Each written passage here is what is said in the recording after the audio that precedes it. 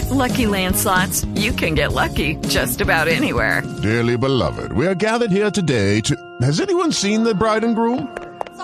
Sorry, we're here. We were getting lucky in the limo and we lost track of time. No, Lucky Land Casino, with cash prizes that add up quicker than a guest registry. In that case, I pronounce you lucky. Play for free at LuckyLandSlots.com. Daily bonuses are waiting. No purchase necessary. Void where prohibited by law. 18+. Terms and conditions apply. See website for details. I would like to take this opportunity to eulogize the most distinctly talented and wonderful human being I have ever known. Me.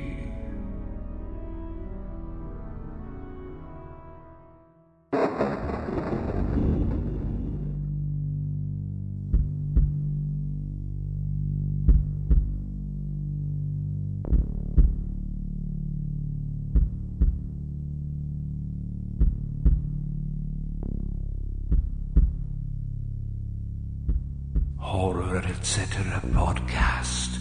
It's coming for you.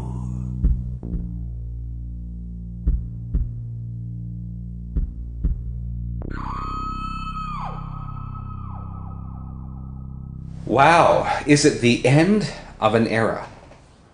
It's never the end, it's just the beginning of a new era. You see, I like that. And that's true because we live in a day and age where we are able to preserve a moment in time without any sort of degradation. I mean, that's the concept of digital media, right? Digital media versus analog media. Analog media deteriorates. Film negatives deteriorate. Audio tapes deteriorate. Vinyl deteriorates. But a digital disc, a digital print, information providing it's backed up properly, will always remain as pristine and as whole as the day, as the moment that particular image was created. So we do have, the legacy of this great man preserved for posterity, for all time. And, before we even launch into this conversation, I'm fairly confident that 30, 40, 50 years down the road, people will still know who Christopher Lee is on account of a couple of things: his breadth of work and the fact that he has touched so many iconic either roles or franchises. Franchises that are relevant to us, films that we hold dear. For me, Christopher Lee, I always recognized him with his voice firstly. Of course. His presence was defined by his voice to me. That comes from all manner of experiences. Now, I was late to the Hammer game and have come to realize his importance to that time and place and everything he brought. I mean, of course, the funny thing is with Christopher Lee is behind the curtain there's always so many stories because he liked to talk a lot. Yes, and he was free to share his thoughts and opinions on things. So he would have negative things to say about the Hammer franchise, but it doesn't stop us from eternally placing him within the horror genre in an upper tier of respect that he deserves. Where did he fall, him and Cushing, when we defined our Mount Rushmore of horror icons? Boy, and I think that was something that we actually struggled with because we couldn't have one without the other. And last year, about this time, we did our Peter Cushing retrospective. It was a very informal conversation over a cup of coffee at the bookshop. And here we are on a summer's day, plagued with ragweed or hay fever. Yeah, it's about 100 degrees in here. And it's the same type of thing. It's kind of a casual, wow, Christopher Lee has left us. Because quite frankly, Dan, I never thought Christopher Lee was ever going to die. You always ascribed him to having vampire's power. I thought he was Count Dracula. You see, those are just films, though. What I don't know about that because if you look at his biography and I'm going to actually do something that's kind of a faux pas in a bit. I want to read a chunk off of his Wikipedia page because I find it so fascinating and yet amusing. Because over the course of the 8 years that we've been doing the Horror Etc. podcast, Christopher Lee has kind of become a bit of a backseat character in a roundabout way. Yeah, he's made his appearances in your librry of impressions for sure. But maybe of course, one of your strongest, I have to say. Well, thank you. Actually, it's funny. Somebody in the UK actually said it was better than Stephen Fry's, which tickled me pink. Take that. Well, Christopher Lee, it's a funny thing because my association with him is a complicated one. It takes on a Kubrickian level. Kubrickian, wow. Of consideration. When you look at who he was and what he did, he made a lot of movies. Lots of movies, but certainly not limited to that. Yeah. As with all aspects of his life, he seemed to be, which you might apply the term Renaissance man, in that he didn't seem restricted by the scope of anything. He made his way across the landscape of music, film, television. My dear friend, Christopher Lee was a trained dancer, a trained singer, a writer, a Nazi hunter. Indeed. A thespian of the highest order. But it's true. It's true when you look at this incredible life. 93 years. He is more... We all come to Christopher Lee either through horror or through James Bond, or the newer generations are going to come. Lord of the Rings. Lord of the Rings. And certainly Star Wars. You can't overlook the influence of that. And Star Wars, exactly. But no matter how you come to him, it's usually as an actor first. And then you discover, wait, there's so much more out there. Now, for better or for worse... You asked me a question just before we went on air, because we always try and get our facts reasonably straight. You said, right, so the last thing he did was the metal EP, right? Mm-hmm. Right. Mm-hmm. Not the first metal EP, we might add. This the latest. The latest install. Actually, I think the last thing that he recorded, or the last release, was his third installment of A Heavy Metal Christmas. Yeah. Yeah. And we've had fun with those pieces in the past on the podcast. We sure have. But, there's one thing that we can't... I mean, some of it is just absolute camp. But that first heavy metal album that he did, Charlemagne, The Omens of Death... Oh, no, sorry. Omens of Death was the sequel. The first Charlemagne album was a masterwork. I mean, it was so well constructed, and of course, Christopher Lee was a descendant of Charlemagne. I don't know if you're aware of this. I've heard. Yes, that's right. Yeah, but that work itself, it would be so easy to say, "Oh, it's crap," but it wasn't. It's again complicated. It's the same kind of approach you must take when you come to William Shatner's recorded works. It's unique. It doesn't diminish its artistic value at all. No. But I said there's a scope of his musical works, because even though I haven't listened to everything, I've heard him sing country and western. Yes. I've heard him sing a Broadway show tune. Yep. What would you classify Return of Captain Invincible? Oh, man. All the way to metal. That's rock opera. Sure. Everything. But I guess when I say it's Kubrickian, it's that I really appreciate what Stanley Kubrick does and the talents he has and his eye, and even to a degree his philosophy, but I still struggle because he's so clinical in what he does and calculated that I can't penetrate in. Christopher Lee, he's always going to improve a film he appears in. Yeah. Always. Yeah. Well, he was a working actor. That's the thing. So there's a list of films we've got here, and it's lengthy. We're not going to go through. But the thing of it is, you look at the list, and it's a demonstration that there's a good chance, if you're watching something from yesteryear, within a particular genre, depending on the era, you might land on a Christopher Lee appearance you weren't expecting, and it will always improve things. But he is a difficult man to penetrate in the same way I struggle with Kubrick, because he had a particular personality, and I don't know what the term would be. I mean, he was very... I'm not sure. I'm searching for the word. Tetchy, standoffish. Is lectural a word? Lectural, yes.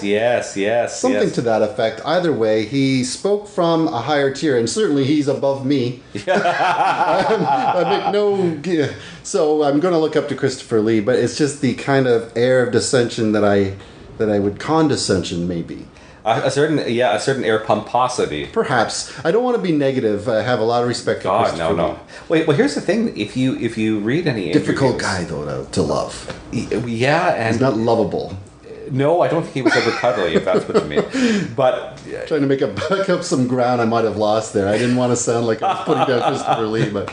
No. I don't think you are at all. But if you read any interviews of people who have worked with him, their remembrances are always quite fond. Consummate professional, I'll bet. And consummate professional, and a very funny and caring individual. Apparently, he was always a gentleman, a joy to work with. He was very much a team player.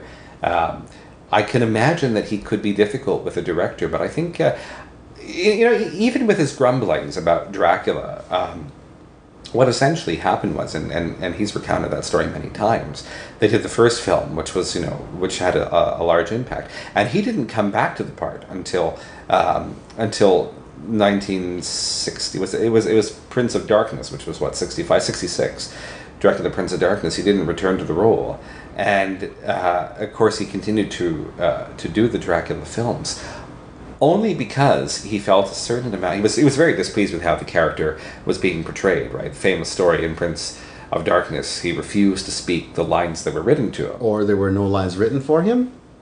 Well, they cut out all of it. Yeah, exactly. That's the counterpart, of course, to that.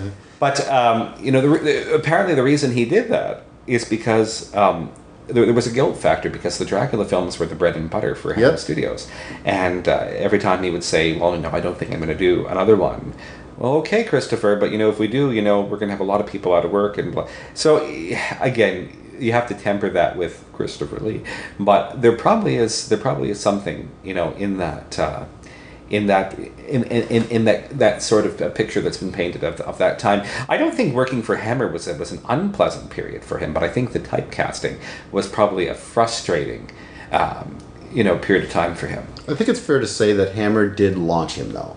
Oh, he was working since the I think 47, right? Yeah, so that's right. He had been working for a decade, but it wasn't until, right? I would say that it wasn't until Hammer that his name became internationally known. Well, if you look at the horror triumvirate, is that a word? That's the word, triumvirate, right?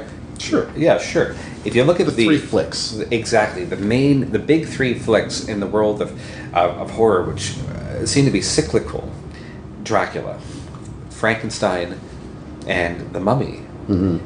He played all three of those monsters 3 years in a row in succession. He saw Curse of Frankenstein, Horror of Dracula, and then The Mummy. So he, during this rebirth of the classic monsters, which took place during the Hammer era, he defined all three. He played the monster. Yeah. And so, and it led to a decade of the 60s essentially focused on horror genre offerings in the form of anthologies or what have you. And it carried on. He expanded from there. Do you think that he ever had a disdain for his association with the horror genre? I know that he tried to distance himself from it, to the point that he often claimed that I have only done a number of horror films, maybe a dozen or so. Everything else was fantastical, thriller, mystery, drama. But it's true, right? I mean, he often claimed, and it's true when you think about it, that in so many cases, a movie like The Devil Rides Out, which is probably my favorite Christopher Lee film, it's horror, but it's also a thriller. It's also an adventure film. It's also a cracking mystery. I think he's grasping at straws there. Rasputin the Mad Monk was a historical drama, which actually had very, very little to do with the historical facts of the life and death of Grigory Rasputin, to which Christopher Lee had a connection too. We'll get into that momentarily. Yeah, right. His long and lengthy heritage. But he also did do a lot of secondary work. He also lampooned his image as a horror a horror master. He lampooned Dracula a couple of times on screen. Once in The Magic Christian with Ringo Starr, and another time in there was a second film. I apologize, I forget the name of it, but Sammy Davis Jr. was in it, Jerry Lewis was in it, and he also appears as Dracula. Yes, I know what you're talking about, and I'm missing it too. I know, Peter Cushing's in that little clip too. He lampooned himself on Saturday Night Live in the 70s, which I would kill to see. I've been trying to find that episode online for ages, but he appears as Death at one point in it. But then, of course, he also had a vivid career as a pirate, as a James Bond villain. Did he ever do Sherlock? Yes, he did. He actually did Sherlock Holmes 4 times. He played the part 3 times and did 4 Sherlock Holmes movies. He played the part of Sir Henry Baskerville in the 1959 Hammer production of Hand of the Baskervilles, which is a wonderful adaptation. Peter Cushing played Holmes in that. And then the year after, I believe, 1960, he appeared as Holmes in an Italian film called The Deadly Necklace, which is a public domain film. You can find it online for free. It was one of those films that he made in the 60s in Italy that he appears in, but his voice is dubbed by an American actor. Right. And I hate that because he has such a distinct voice. And exactly. There was talk of the film being dubbed in English, actually, which about 10 years ago, which apparently never happened, which is a shame, because it'd be so interesting to actually hear his voice as Holmes in an otherwise decent Holmes adventure.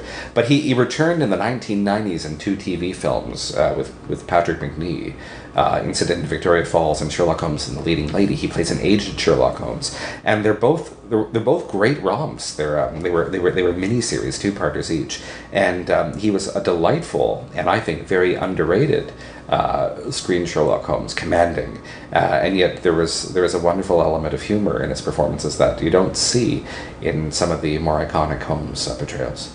Well, you had mentioned briefly when we passed it was the fact that he did play a villain in a Bond film, Scaramanga. Yes, Scaramanga. The Golden Gun. With a superfluous third nipple. And it's difficult when you look at a filmography as lengthy as his to pick one title out of that long list and say, well, this one stands out. It doesn't necessarily, but culturally it did have a big impact. Mm-hmm. It's similar to the fact that he had been toiling for 10 years and then he made a Frankenstein movie for this English studio Hammer, and boom, it led to the next thing and becomes a huge icon of horror. Playing a Bond villain is a big deal. And especially at that time, 1970... 77. And it's actually fresh off the heels of 73's Wicker Man, which is another one of his standout roles that you look at and you think, well, it's defining in a way. Because when I think of Christopher Lee, there's a few roles I think of right away. And Count Summerisle. Yes. Number 1. Lord Summerisle. Sorry. That's right. Lord Summerisle. Count Summerisle. But I like that. No, true. It fits though, right? Well, I mean, if we're going to have a Freudian slip. I agree. He considers that to be the best film that he ever appeared in. And, I mean, let's face it, The Wicker Man has been discussed ad nauseum on this, on this program. And you know our sentiments on it. It's a masterwork, and his performances is legendary. Mm-hmm. You know, it's powerful. In the extended cut, he's even given more to do, and I think yes, it is one of his finest performances. Now, you know, again, my favorite Christopher Lee film is The Devil Rides Out, but I also love The Return of Captain Invincible, where he sends up his image as, you know, as a Bond villain or a horror master. He's Mr. Midnight. And he's, you know, singing and dancing in fetish gear. It's great. It's nonsense. It's fun, though, you know. He plays a German U-boat officer in 1941, the ill-fated Spielberg comedy. Right. Mm-hmm. I never got that film. 1941, no, I'd never found a thing really to hang on to with that one. Yeah, I've watched it several times. It's always the same thing. I don't understand the appeal. Well, the thing with Christopher Lee, I guess another thing would be, and we mentioned it earlier, is I read him as a professional, and I never really I can't think of a film or an appearance or a role where I can point to it and say, well, here's an example where he was mailing it in or cashing a check. I didn't really get that impression from him as an actor. Also, the fact that he did do these films for Hammer long after theoretically he would need to, did speak to this argument that he was looking out for crew. Yeah. I mean, that does. Another element that I consider when I think about his prickly personality is, you know, I must tip my hat to the fact that he signed on to be in Peter Jackson's Lord of the Rings trilogy, right? Long ago. Yes. And, you know, the role that he played, Saruman was an incidental character, a tertiary role, for sure. But the fact remains that the theatrical cut had to remove scenes he was in. Yes. He was removed from Return of the King wholesale. That's right. And he had disdain, and I think we heard that. But, that said... Somebody had asked him, you know, for Return of the King, mm-hmm. Are you planning on attending the premiere? To which he responded famously, "What would be the point?" yeah. I'm not in the movie. So, but he did come back for Hobbit. A similar thing happened again. But he did come back to make the Hobbit movies and have a brief appearance. Well, he did. He absolutely did. Now, here's the interesting thing. Of course, he knew Tolkien. He had the opportunity to meet him back in the day. And Tolkien had... what was it, recommended or had envisioned him as Gandalf. Mm-hmm. Yeah, that was the story. I can see it. Of course I could. I can see that. Of course I could, absolutely. You know, but again, that's another one of those legendary stories, mm-hmm. that his life seems to be tinged with all these historical encounters. Yes, so do you know any of these anecdotes offhand? And here's the question that follows. How many of them come from him firsthand? Yeah, I know. Citation needed. I mean... You know, I wouldn't normally do this because we've always said we don't just rehash Wikipedia pages. However, I think it's important to... I'd like to read a couple of paragraphs off of the Wikipedia page, okay? That sum up the incredible Yes. circumstances of the guy's life. That's right. So his father, he was born Christopher Frank Carandini Lee, right? Okay, he was the son of a lieutenant colonel. Okay, his mother was the Countess Estelle Marie. His father fought in the Boer War in the First World War. His mother was an Edwardian beauty who was painted by Sir John Lavery, the famous English painter. And her lineage can be traced to Charlemagne. His maternal great-grandfather was an Italian political refugee whose wife, Lee's great-grandmother, was the English-born, internationally renowned opera singer Marie Carandini. His parents separated. During this time, his mother took he and his sister to Switzerland. After enrolling in an academy there, he played his first role, Rumpelstiltskin. Now, I think about that. Rumpelstiltskin, of course, is one of the great villainous monsters of the fairy tale canon. And of course, that's his first role. Okay, so his mother marries Harcourt George St. Croix, who was a banker and the uncle of Ian Fleming. So that made Ian Fleming Lee's step-cousin. Okay. So the family then moves back to the UK. One night he's introduced to Prince Yusupov and Grand Duke Dmitry Pavlovich, the assassins of Grigory Rasputin, who he was later to play many years thereon. So he goes to school in Eton, continues acting in school plays alongside Patrick Macnee. He applies for a scholarship to Eton, where his interview was in the presence of the ghost story author M.R. James, who he later portrays for the BBC. Okay, I mean, it just goes on. Yeah, it really does. And on and on and on. He was beaten, I love this, he was beaten at school many, many times, frequently. And he was actually once beaten for being beaten too often. I find that... But he actually says that he sees it as logical and therefore acceptable punishments for knowingly breaking the rules. I mean, the guy, you know, that's his early years. That's his teenage life, right? Mm-hmm.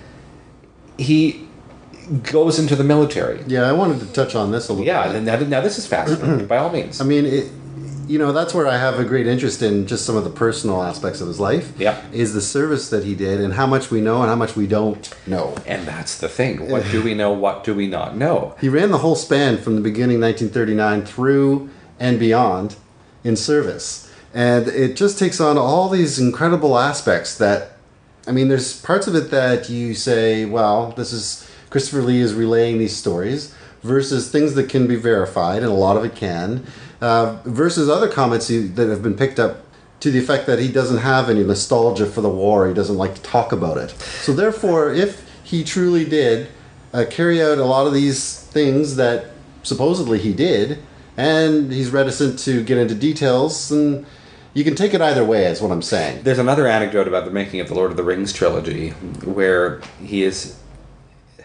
Peter Jackson is giving direction in regards to the sound a man makes when he dies. Uh-huh. And yes. And Lee says, Peter, have you ever heard the sound of a man dying? You're supposed to be saying this in Lee voice. Peter, have you ever heard the sound of a man dying from, a stab wound or whatever? Well, I have. It's the stuff of nightmares. It's the stuff of nightmares. I mean, my God. But you're right. I remember watching a documentary where he meets with a group of former. I think he meets some people that he served with. Okay. And again, everything's you're right, very, very hush hush. He didn't have a lot of nostalgia for that period of time, probably because he saw a lot that he, that he could never speak about. Well, I got to just sum up a few details that Please do. Are really surprising to me when you think about it in scope. That he's a legendary actor is how we know him first. Yes, of course. And you think about it. Okay, he signed up to join the military. Began with the RAF. Ultimately, I'm not going to go point by point, but he ends up with the RAF intelligence because eyesight, something prevented him from flying. So into the intelligence he goes. He was a spy. He was a spy. Christopher Lee, the spy. He was in the Rhodesian police force. He was a they call it a warder, but basically a corrections guard at a Salisbury prison. So he's doing it all. He's playing every role there is. Let's see now. As an intelligence officer, he worked with the North African campaign. It began all the way in South Africa and progressed up the continent, right? So he worked his way up through places like Libya, Tobruk, Benghazi, Tripoli. The statement is that the squadron he was with averaged 5 missions a day. Oh my God. So the Axis push through Tunisia, he's involved. This is war, fighting war. Yeah. A few brushes with death. He was supposedly almost killed when his squadron's airfield was bombed. Wow. Okay, so he narrowly evades death there. Up through Libya he goes. They invade Sicily and liberate. They liberate Rome. He's on board all through this. Eventually, 1943, after the Sicilian campaign ended, he came down with malaria for the 6th time in less than a year. How many times have you had malaria? 0 times. Right. And 6 seems like a way more than I need to experience. Yeah, I think so. So down he goes for a spell. That would explain the anal retention, though. So while off on leave, he spent some time in Naples climbing Mount Vesuvius. It erupted 3 days after he climbed it. Oh, probably because he climbed. During the final assault on Monte I ascended Cassino. the mountain amid the streaks of hot flows of molten lava. Apparently he was nearly killed a second time when one of the planes crashed on takeoff and he tripped over a live bomb.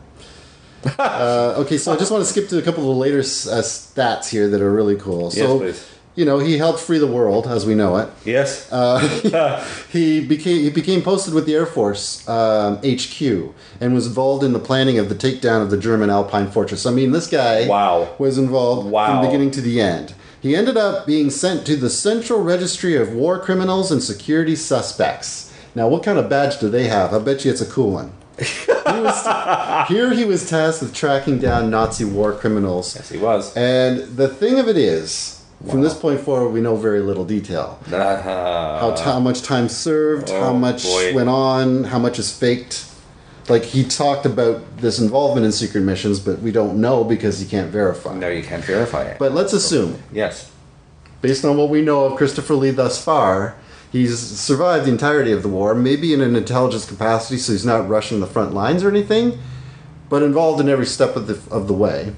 Who better to assign than this man who has control of, 6 languages? Oh, yeah, he does. He's fluent in 6 languages. Yes, absolutely. German among them. Yes, You're going to get this guy on board in your Nazi hunted campaign. What does that involve? I've seen Munich. What does that involve? What does that involve? What does that involve, indeed? Oh, he's heard a man die up close. That's what I've been told. And that's the thing, is that, that, like you said, when we think of Christopher Lee, we think of the legendary actor. Yeah. But there's this whole other, I mean, there's a movie in his life prior to becoming Christopher Lee. But you wouldn't believe, it's the kind of thing that you just can't believe as anything other than fiction. Yeah. If somebody presents this to you. Here's a guy, look at the life he lived. No. That's the Dos Equis guy. I've seen him on TV. He sells beer. Yeah, precisely. But I mean, think of it, Ted. Think of it. I mean, how much of that character that we know, as Christopher Lee, the very, very, pompous or stoic gentleman of horror, how much of that character was sculpted by those years? I mean, that's a formative period of someone's life. He lives a full life before he lives an iconic life. Mm-hmm. I mean, that's fascinating. Yeah, it's 47, I think, is when he starts off with acting. He starts with acting. Prior to that, he had studied to be a singer and a dancer as well. Was he an actor / Nazi hunter on the side? I don't know. That's the thing. We don't know. But see, wouldn't that answer so much? You have to wonder if he's maintaining this profile as an actor, but he's still also maintaining some missions. On the there's your movie script. Oh my God, that's it. It's in that 10-year period. Starring Thomas Hiddleton. Tom Hiddleton is Christopher Lee. Physically, I could see it. Well, it's similar to me in so many ways. Peter Cushing and Christopher Lee's names go together often, but there's a good reason for that, I think. They're both iconic on equal ground, in my mind. They also happened to pair up in 20 films, 20 plus. Oh, yeah, absolutely. They had a great respect and friendship for each other. I think that they were cut from similar cloth, but different in very unique ways. you couldn't see that they were the same personalities for sure. You couldn't. No. But in the same way that we see Ian McKellen and Patrick Stewart, they're buddies. Yes. These two were buddies too, and both led incredible lives. Christopher Lee's the well is so deep, Yes. that we can't see into the inky beyond. But I like to Inky conjecture beyond. some cool things in there. I bet you there's a story that could be told, like you said, that takes place between 47 and 57. And There's a film in there. Yes, there is. There's a film in that. I would love to see somebody make that. We're having trouble with legal injunctions. Chris, we need you to go in. Take care of business. Herr Lee, we loved you in Dracula. He's a wonderful... What's with Saluga? Oh my God. I don't know how to wrap up a conversation about Christopher Lee, Anthony. Do you have any particular specifics you wanted to touch on? What's your favorite performance? Well, a favorite performance, my favorite Christopher Lee film, like I said, is The Devil Rides Out. Okay. My favorite Christopher Lee performance would definitely have to be The Return of Captain Invincible, because it's everything that he's achieved up to that point, and then spun around and lampooned, right? And he's having a blast on screen. You can tell he's just relishing the moment. But I'm also a fan of his musical catalog. Remember that? Yes, I do know that. You know, I've got some of the rare charity singles, excuse me, like Wandering Star and It's Now or Never, which must be seen to be believed. But the thing is, here's the thing. These aren't just MP3s. Like these, I've seen the vinyl. Oh yeah. And not vinyl in a hipster way. Vinyl in a this is the only way it exists way. It's from like 30 years ago. I remember. More recent than that, the 90s and onwards, my friend. I mean, there is stuff from earlier, but I remember dropping a fortune to track down. Christopher Lee sings "Devils, Rogues, and Other Villains," in which he sings in 5 languages. All these ranging from Broadway to country, western to opera, like you said, to operetta, Gilbert and Sullivan, all these different songs and arias celebrating villains. And then he gets into the heavy metal thing. He first records, with Rhapsody back about 10 years ago. Yeah, I think that was 2005, thereabouts? Which is Dream or something like that. And then that turns into Charlemagne, which turns into a heavy metal Christmas. 1, 2, and 3, which are just EPs, and then Metal Night came out last year, which was a remix, and there was some new material. Silent Night is a gem. Yes. What about Jingle Hell? Jingle Hell, Jingle Hell, Jingle All the Way. I don't remember if we used... Was it Silent Night or was it Little Drummer Boy we used to... Drummer Boy. Close out a Christmas spectacular episode. That wasn't his best audiophonic. No, that was the B-side to that particular single. Yes, it was. Boy. But I mean, the confidence, right? There's something to be said about we the had no lack of confidence. No. You can say that. No. For sure. But there will be no Christopher Lee Christmas address in 2015. No. Sadly. And it's coming to grips with this. You know, we've Leonard Nimoy and Christopher Lee in short order pass in the span of a month's time. And I fear always. Don't look at me. I worry for Bill. I worry for Bill, too. William Shatner. I hope he's taking care of himself. One of our Horror Etc. listeners, I don't know if you saw this on Facebook, and I forget Probably who it is. not. I'm so sorry. I'm so sorry. Got word that Shatner was appearing as part of this, this bike rally tour he's doing. Yes. There were a series of Facebook posts. So this is happening right now, and it's Shatner in a parking lot, meeting people and doing his thing. I agree with you. He is working hard still. He is working too hard. For an 83-year-old man. That's the thing. He does a show Fact or Fiction. Have you ever seen... Not Fact or Fiction. Weird or What? Weird or What, yeah. You ever seen this thing? I have. I mean, I know that the crew comes to his ranch and they just film pickup shots, and they're probably in and out pretty quick. But nevertheless, does he need to be doing another TV show too? And still keeping up all the appearances too. Focus on the music. Oh, that's what I'm saying. I don't know if we're ever going to see another Shatner album. Maybe not. But I do worry about Shatner. But it's interesting that you bring that up. Now that Christopher Lee, I mean, with Christopher Lee passing, that is, in my opinion, the end of the era. The end of the era for Hammer horror. A middle era to me. I mean, you've got early cinema, turn of the century through to the early 30s, maybe. That kind of silent era, birth of cinema. Yes, yeah. That's gone. It is. And then you had this kind of Universal era, I suppose. But where the Hammer era picks up, it kind of runs maybe, I'm going to say broadly, 50 through 75, that kind of period of time. Yeah, sure. And it's dying out now too, sadly. You know, I mean, the iconic figures of the time. Michael Goff has gone. Right. Peter Cushing has left us. I think Michael Ripper's gone, you know. So there's a lot of names. And Christopher Lee was, I mean, he dated back a long ways. Sure. But another name in memoriam. So I think I can predict the question. Where do we stand today? Where do we stand today? Who inherits that mantle? You know, who is the next in line to be crowned the king of horror? Well, that's the thing. You're going to pick the horror genre proper, yes. right? And in which case, it's a little bit problematic because what do we have in the horror genre proper? I defer to. I mean, I know it sounds a little strange, but I'm deferring at this point to Robert Englund as an elder. That's exactly who I am deferring to. As the elder statesman, thank you. Yeah. As the elder, the chairman of the board, I think it is Robert Englund. And Robert Englund's not a young man either. Now, He's Bruce well into his Campbell 60s. is working almost in a executive director capacity, where he's kind of like the face of the genre. Yes. In certain ways. Yes. But as an elder statesman, not yet. Who else besides Robert Englund do you point to?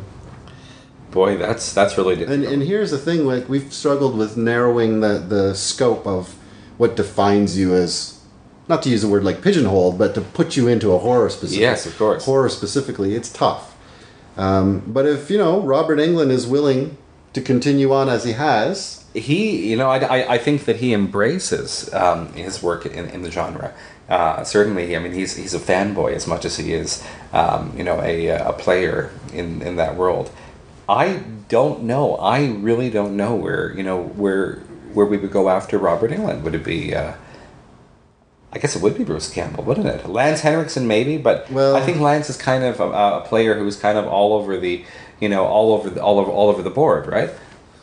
Yeah, I guess so. And I think he's in a bit of a different league too. Let's face it. Yeah, I guess I'm trying to think of what are we classifying this as? How are we defining it? Christopher Lee in his role as a horror icon. Yes. What does that entail? I mean, if we're going to use the analogy of a member of a board of directors, if he's chair of the board, what does that mean? He speaks for the genre. In general sense. Although towards the end of his career, he refused to speak about the genre. Yeah, I mean, true. He was not an ambassador of the genre, that's for sure. No. But as a representative, as an iconic figure, he certainly was that. And that's where I struggle with Robert Englund because he's so associated with this particular role he's done lots more. Yeah. But we think of Freddie. And so is that enough? I don't know. And where does that leave us? Do we have anybody? It's funny. I remember the Montreal Fantasia Festival, 1998 or 99, somewhere around that period of time. 98, I believe. They had secured the brand new restored print of The Devil Rides Out. And they were so excited. I saw the screening. It was wonderful. They were very close to getting Christopher Lee to come in for the screening. The only deal was he wanted a Concorde. Oh, God. And they couldn't afford the Concorde. No, they get you there in an hour and a half, though. So I mean, that's... is that him knowing that that's not going to happen, or is that what he thinks that he's justifiably earned? I think that's got to be that's an out clause. I would hope so. Yeah, surely. I would hope so. It's funny though. But everything aside, and I mean we've had a lot of fun at the expense of Christopher Lee throughout the course of our tenure on the podcast waves. There is nothing but reverence, admiration, great regard for the depth of his work. In the genre and in other genres too. And you asked what my favorite Christopher Lee film was. I'm going to recommend The Devil Rides Out. I'm going to recommend The Wicker Man for the two people who haven't seen it. I'll recommend The Return of Captain Invincible. But a lot of other films out there too. Rasputin and the Mad Monk is interesting. The Dracula films are fun. My favorite Dracula film is stars Christopher Lee, but it's a non-Hammer film. It's the Jess Franco Il Conde Dracula, where Christopher Lee finally gets to play Dracula as he wanted to until the budget ran out halfway through. Well, there's maybe a good recommend, though. If we're looking at this ridiculously long list of filmography, what's something that you can send the listeners' way? Maybe Il Conde Dracula might be one that's fun to search out that maybe people don't know. Or look at some of the other Italian horror films, like The Whip and the Body, right? Or The Bloody Judge, Hercules and the Haunted World. There's a lot of material out there. There's some Canadian films too. Invaders from Space or Space Invaders or something, which I haven't seen. That's one I'd like to track down. There's, my God, To the Devil a Daughter. That's another relationship that he had. He had a relationship with Dennis Wheatley, the occult author. Right. Devil Rides Out, of course, was written by Dennis Wheatley, or based on a book of his, and so was To the Devil a Daughter. That was another one that Christopher Lee, according to Christopher Lee, was implemental in bringing to the screen. There's so much out there. He published an autobiography that was revised a few years ago called Tall, Dark, and Gruesome. And it's very tongue-in-cheek, actually. Surprisingly, he does kind of send up his own image in it, and it's fascinating. It's still ambiguous. There's a lot there that that we'll never know. But like you said, if you're out searching for films of a certain genre in a certain area or era, there's a darn good chance that you're going to run into a Christopher Lee appearance that you had not been familiar with. It happened to me with Deathline. That's a film we talked about on this podcast. Yes. Raw Meat from 77-ish. Yeah, I know. He suddenly appears as an English bureaucrat of sorts. I know. Oh. I Monster. There's another one. That's an adaptation of Jekyll and Hyde, which I would strongly encourage people to check out. He plays Jekyll and Hyde, but it's not Jekyll and Hyde. It's something and Mr. Something and something. Anyway, they changed the names of the characters because they wanted to, confuse their audience. But again, another very solid performance. There's so many examples. We would love to hear from you. What's your favorite Christopher Lee film? How did you first come to Christopher Lee? Mm-hmm. I thought he was powerful up until the end. I thought Count Dooku, especially in Attack of the Clones, was a wonderful performance. He made that movie for me. Well, thankfully his voice never faltered. No. Right to the end. I mean, when he yeah. even had brief sort of voiceover bits in films, yes, you could always definitively pick it out. You knew that was him speaking. Just as an example, of the many Tim Burton films. Take Corpse Bride. There's no mistaking when Christopher Lee is speaking, and it held true to the end. You've just reminded me of something. There was a documentary that was produced in 1994 about Hammer Films called Flesh and Blood. Right. And it's narrated by Cushing and Lee, like just a couple of weeks before Cushing died. And it was the last time they saw each other, and it's just their voices. There's no appearance on screen, but actually that's really fascinating.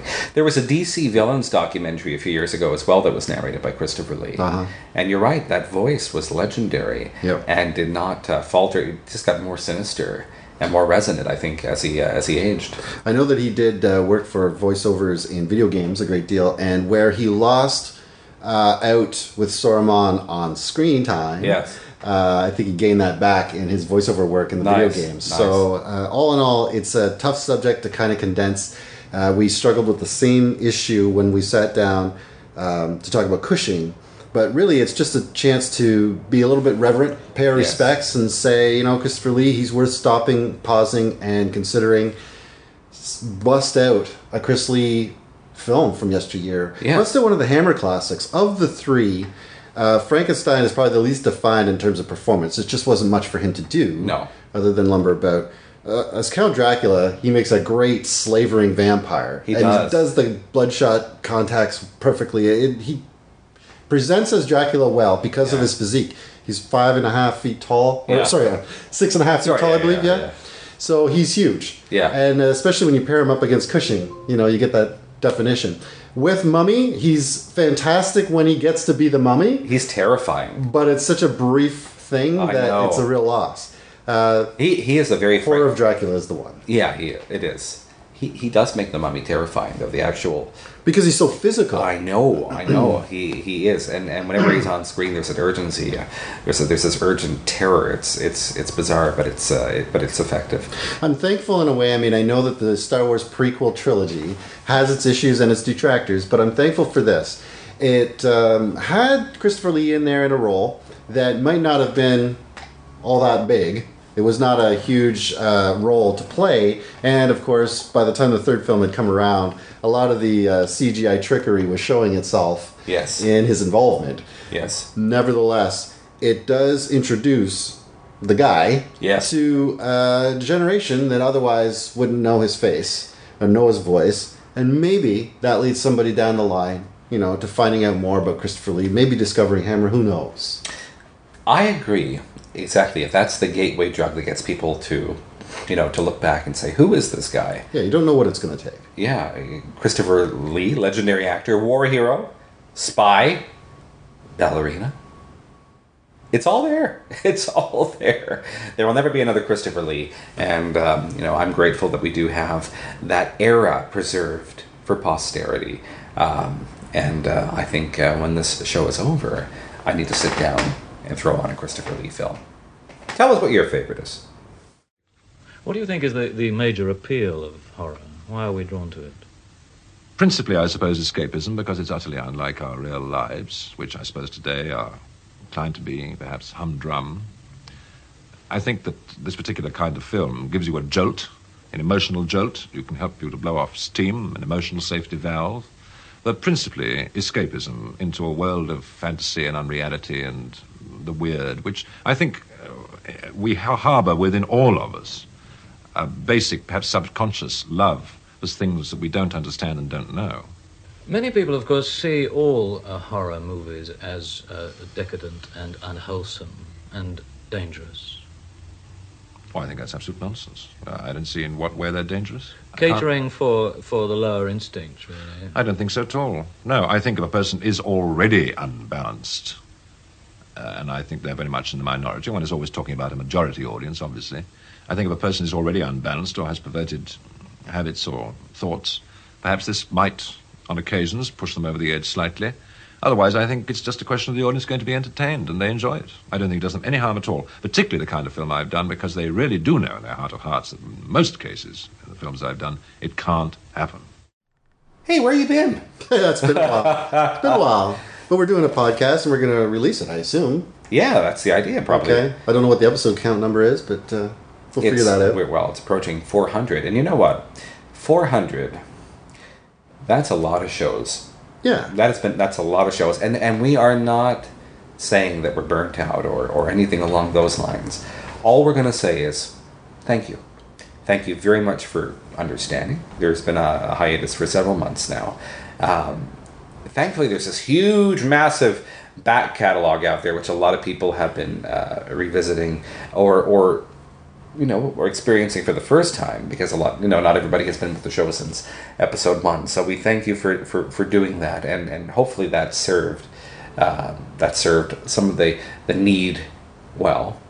But for everybody else who's been faithful and who has maintained their subscription to us and who has just been so patient and so kind and so understanding. We got a really cool episode to do, and I'm hoping that we can do it sooner than later. It's not that. It's funny because there's all these conspiracy theories out there. Have you? Oh no! Oh wow! No, there's no conspiracy theory. Everybody thought that we had disbanded, pod faded. Oh no! Well, the thing is, we said when we released our last episode, we'll be back, and we will be back. We're going to be back, but not on any regular schedule is the thing. That's right. And so when we get a chance, we're going to put out episodes. Thing is, there's a list of excuses as long as my arm, and there's no point in going through it all. Nevertheless, if people still want to listen to the show, please stay subscribed and check it out, because we're going to keep putting them out from time to time. Actually, it's funny because there is one episode now that we've been talking about for, a month and a half? Mm-hmm. And that's going to be the next big one. Yeah, and we're going to have guest appearances. It's going to surprise you, and yet I think you're going to enjoy it as well. It's something that you never thought you'd hear on this particular wavelength. Or at least not for me, that's for sure. No. But yeah, there's lots of ideas, and Anthony's putting the finishing touches on a feature film. So, of course, and it's a beautiful summer. It's a beautiful summer. So, that all said, more to come, for sure. Any other thoughts, remarks, before we close out as impromptu Christopher Lee honorary? Just that there's more to come. And there's been a lot of mail. There's been a lot of comments on Facebook. I've been chatting with a lot of people personally. And just thank you. Thank you for the support. Yeah, a lot of the commentary that I've come across has been, in minimal degrees of hostility, so that's all very appreciated. Actually, you know what? People have been. It's been both a glorious and a very difficult last few months. It's out there. My father died after a prolonged illness in June, and that was sad. Caught the flu while headlining a stage production. That really sucked. Wrapping up a feature film, which was wonderful. Colin Baker actually appeared on screen, which was wonderful. He's a delightful, lovely man. And I got married a couple of weeks ago. Yeah, that happened. So it's been up and down, but like I said, the list is really arm length. So you know, it's been fascinating. Needless to say, but at the same time, the show has always been near and dear to both our hearts, and it continues. It lives. It has not faded. It is destined to continue to do what we love doing more than anything else, and that's talking about the stuff that we love and sharing it with our friends, you at home on the couch, the virtual couch, the cerebral sofa.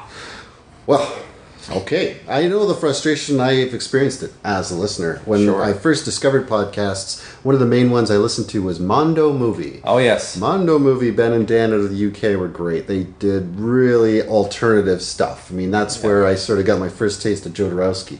And for 100 plus episodes it went until they just said, we've got a new project we're working on. We'll be back. And you're still waiting. A year later, there was a brief episode to say, still hanging in there, you never know. And that was it. It kind of just went away, sadly. I don't think that's us. No, we're not going to do that. But I mean, when I think we decide to shutter the windows, we'll say so. Yeah. But no, God, we still have too much fun when we get together to do it. And here's the thing. When we go out, we are going to go out in a blaze of glory. There will be destruction. There will be chaos. There will be a scene from which you will never recover or rebuild. The land will be scarred for generations to come. So, you know, we're not going anywhere, folks. And we thank you very much for your understanding. Yeah, we're not going to go through a what you've been watching list right here now, because, of course, it's ridiculously long.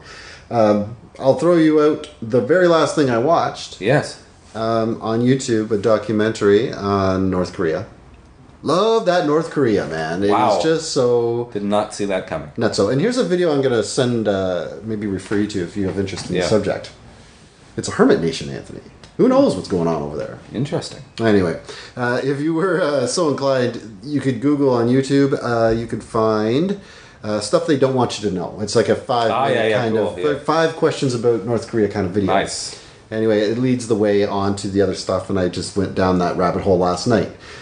North Korea is fascinating to me, that it can exist in today's level of global technical interaction. Fascinating. Anyway. We have to check this out. I'm halfway through season 6 of Glee. Yeah. Well, folks, listen. We are always interested in hearing from you. The email address is horror, etc. That's horror@gmail.com. Do you even still remember the voicemail number? 206-337-53... Wait.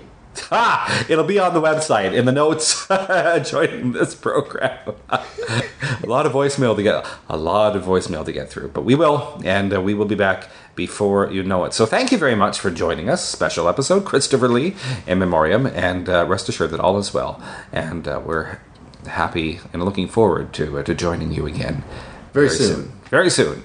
Cheers for now.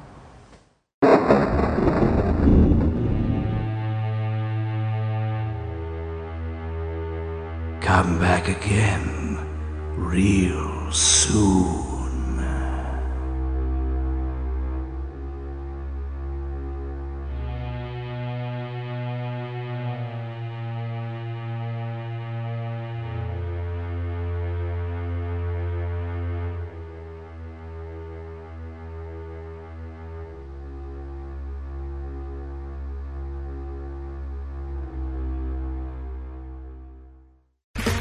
Okay, round 2. Name something that's not boring. A laundry? Ooh, a book club. Computer solitaire, huh? Ah, sorry, we were looking for Chumba Casino. That's right, ChumbaCasino.com has over 100 casino-style games. Join today and play for free for your chance to redeem some serious prizes. ChumbaCasino.com. No purchase necessary. Void where prohibited by law. 18+ terms and conditions apply. See website for details.